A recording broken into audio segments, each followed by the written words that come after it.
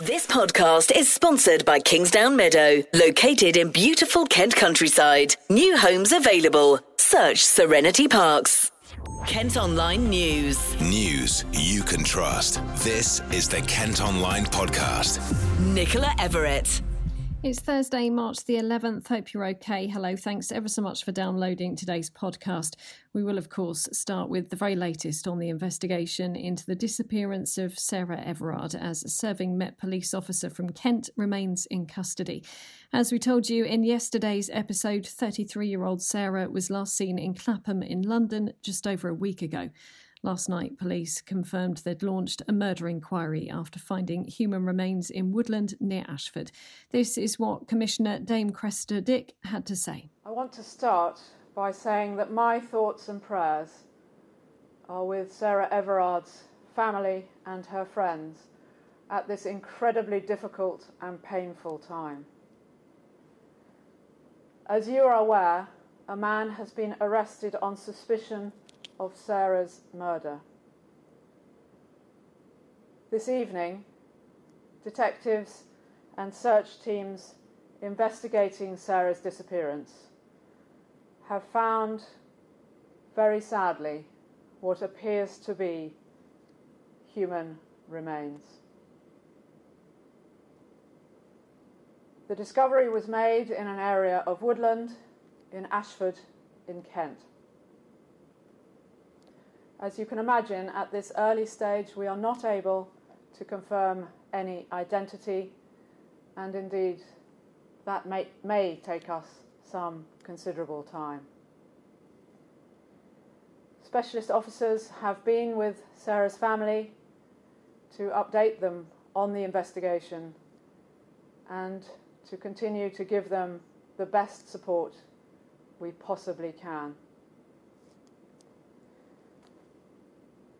The news today that it was a Metropolitan Police officer who was arrested on suspicion of Sarah's murder has sent shockwaves and anger through the public and through the Met. I speak on behalf of all my colleagues when I say that we are utterly appalled at this dreadful, dreadful news. Our job is to patrol the streets and to protect people. The investigation is large, it's very fast-moving, extremely determined. We have had and continue to have hundreds of officers and staff working around the clock. Sarah's disappearance in these awful and wicked circumstances, I know, are every family's worst nightmare.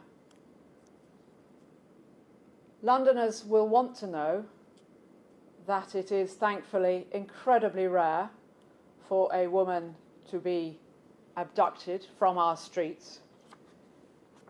But I completely understand that despite that, women in London and the wider public, perhaps particularly those in the area where Sarah went missing, will be worried and may be feeling scared.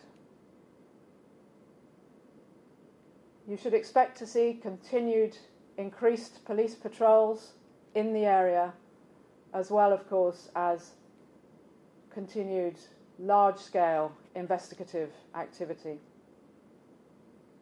Please do report any concerns you may have, whatever they may be, to us.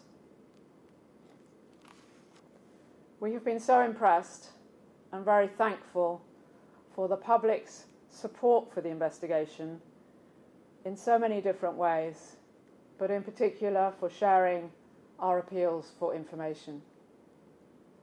And we are deeply grateful to all those many, many people who came forward with information that has assisted us. My thoughts tonight are with Sarah, her family, and her loved ones. The officer being held is 48-year-old Wayne Cousins, who's in the Parliamentary and Diplomatic Protection Command. Before joining the force, he was a TA reservist and Kent Police Special. He also spent 20 years working at his family's former business, a garage in Dover. The building remains derelict and was taped off last night as part of the inquiry. The main focus of attention, though, is on land near Ashford at an old sport and leisure complex. Flowers have started to be laid at the site, with one message simply reading, "Sarah, wherever you are, love, Francesca." Our reporter Dan Wright has spent the day there. As I arrived, a Met Police diving truck arrived in Bears Lane, which has been closed off for most of the morning, all since last night, in fact, with all of the media cars forced to move out of the road and into a different area to keep the road clear. There's been a hive of activity on the former Great Chart Golf and Leisure Complex, where there's been portaloos set up, floodlights are in place now, which weren't there before. Yeah, there's a lot of activity on the site with Met Police vans coming in and going out throughout, and temporary porter cabins have gone in, which are expected to be used as operation rooms. It looks like police are going to be here for the long haul, that's for sure. Up to 150 officers were on the site here yesterday, and I don't think that number would have dwindled at all today. It looks just like that, maybe even more, with the temporary porter cabins coming in. It certainly looks like the operation is scaling up rather than being cut down. It's such a remote site. It's right by the railway line. It's called the Great Chart Golf and Leisure Complex, but it's not actually that close to Great Chart. You're out of the village. Villagers wouldn't have seen much at all, if anything, of anything happening here. Even with the activity now, there's just 3 or so houses around, and neighbours have been very quiet close by about what they've seen, because it's difficult to say, because they've seen police in the road. But yeah, it's such a tragedy on your doorstep, and it's such a big site. It's difficult for neighbours to work out exactly what has happened, as everyone is trying to find out exactly what has occurred. But there's no real close point to this site. It is very remote. It's near Ashford, yes, it's near Great Chart, but it is a very remote spot, and a very quiet one at that. Just next to the railway line, surrounded by fields, just an overgrown former golf course. And just the amount of police coming up and down the road is a sight to behold in its own right. The amount of officers here and in different vans and vehicles, yeah, suddenly you're seeing a whole Metropolitan Police operation before your own eyes. There's a lot, just a huge amount of activity, which I'm sure will continue for days to come. Earlier on today, the Prime Minister tweeted, "I'm shocked and deeply saddened by the developments in the Sarah Everard investigation. Like the whole country, my thoughts are with her family and friends. We must work fast to find all the answers to this horrifying crime." Well, a terrace property in Freeman's Way in Deal remains cordoned off. Yesterday, officers removed 2 cars from the property and started digging up the garden. A woman in her 30s who was arrested on suspicion of assisting an offender is also still in custody. You can follow the very latest developments on this story at kentonline.co.uk or via our Facebook and Twitter. The Kent Online Podcast with Serenity Parks. Plans for a £30 million bypass in Canterbury have been scrapped, leading to fears of major congestion in the city. The road had been planned to cope with additional traffic from 1,000 homes being built in the Surrey area. Without the flyover, it's thought the level crossing there, which is already used by 21,000 vehicles a day, will become gridlocked. A shop worker's been injured during a knife-point robbery in Broadstairs. 3 men or teenage boys went into the Premier Express store in Queen's Road, threatened staff and stole cash, cigarettes and alcohol. One worker hurt his hand trying to fight them off. Kent's 5th coronavirus mass vaccination centre has opened in Chatham. The former DW Sports store in the Pentagon Shopping Centre has been converted to give jabs, with those aged 55 and over now being called. Around 600,000 people in the county have had their first dose of the vaccine. 2 men have been ordered to pay back more than £130,000 after selling fake designer clothing at a boot fair on Sheppey. The market traders set up a stall at the event in Laysdown but were caught by undercover officers selling counterfeit branded clothes, trainers, belts, handbags and sunglasses. Now, the partner of a man who died on the M25 in Kent says she won't rest until all smart motorways have been removed.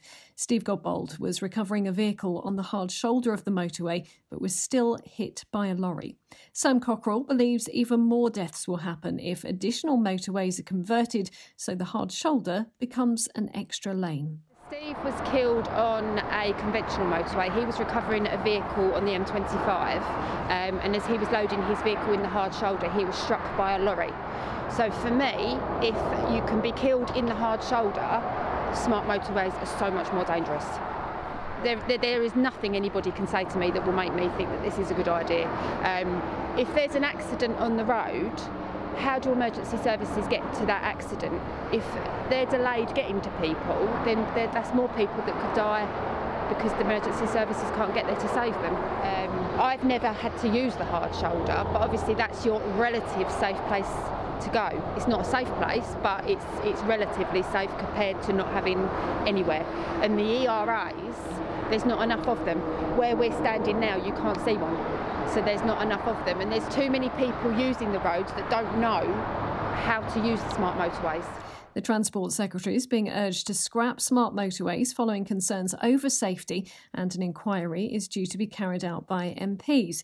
Damien Green is the MP in Ashford. Smart motorways are in principle a good idea, but only if they're operated safely. And I think there have been real problems where the radar hasn't been put in time, because if somebody has to stop on a motorway, then you within seconds it's dangerous. You need to know that the radar is going to tell people there's an obstruction, get out of this lane, and that there are enough pull-in places so that they're close enough together so that people can gently cruise off the road. If they've lost power or something, you can always, if you're going at motorway speed, you can always go on for another few hundred yards. So certainly any smart motorways in Kent, part of the M20 already is, need to have enough pulling off places and operational radar to make the signalling work instantly before they would be fully safe. Kent Online News. A man's been bitten by the dog he was trying to steal as he confronted its owner in Canterbury. The attempted robbery took place at Blean Nature Reserve yesterday afternoon. Meantime, the RSPCA is investigating after a dog was found dead in a field in Dartford. The body of a 7-year-old male white husky was discovered in a black sack off Central Road last Thursday. His microchip says his name was Blasco, but the details are out of service, so the charity is asking for help to work out what happened. And 6 bulldogs have been reunited with their owner after being stolen from a home in Staplehurst. They were taken on Tuesday and found by officers within 20 minutes of the burglary being reported. So far, no one has been arrested. So quite a few animal stories there, and for the very latest pets news in Kent, including a picture gallery and how to report a missing animal, you can head to the new pets section of kentonline.co.uk and follow Kent Pets on social. Some rail services in Kent are going to be disrupted by engineering works soon after England's stay-at-home order is expected to be lifted. Network Rail's urging us to minimise travel over the Easter bank holiday weekend. A bridge is being replaced at Dartford Station, and the line between Tunbridge and Hastings will also be affected by ongoing work to prevent landslips. Now, we all know the arts industry has been one of the most hardest hit during the pandemic, with theatres in Kent having to stay closed until at least May the 17th. However, Kent's biggest theatre, the Marlow in Canterbury, is looking to support talented theatre makers as part of a new artist commission programme.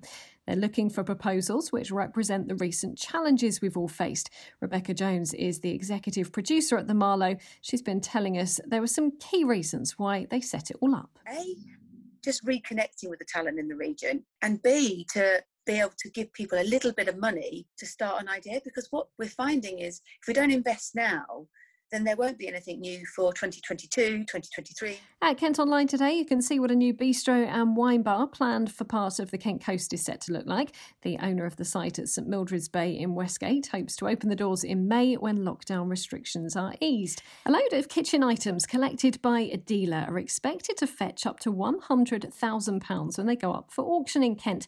Annie Marchant, who lived in Wingham near Canterbury, spent years selling antiques while also amassing her own collection of kitchen aliens. It's due to go under the hammer next month. And finally, we've been asking you on social media today if, when restrictions are hopefully lifted in the summer, you would still want to be wearing a face mask. It's because today marks exactly a year since the World Health Organization declared the COVID outbreak a pandemic. You can let us know what you think by commenting on Facebook and Twitter. Kent Online Sport. One bit of sports news in cricket. Kent have signed West Indian fast bowler Miguel Cummins for the first 8 matches of the county championship. The 30-year-old's played in all formats for the West Indies during his career, including 14 test matches. He says he's looking forward to bowling at Canterbury. Well, that's all for today. Thanks ever so much for listening. Don't forget you can subscribe to the IM News app to access all KM Group newspapers. Just head to subsaver.co.uk. News you can trust. This is the Kent Online Podcast. This podcast is sponsored by Kingsdown Meadow, located in beautiful Kent countryside. New homes available. Search Serenity Parks.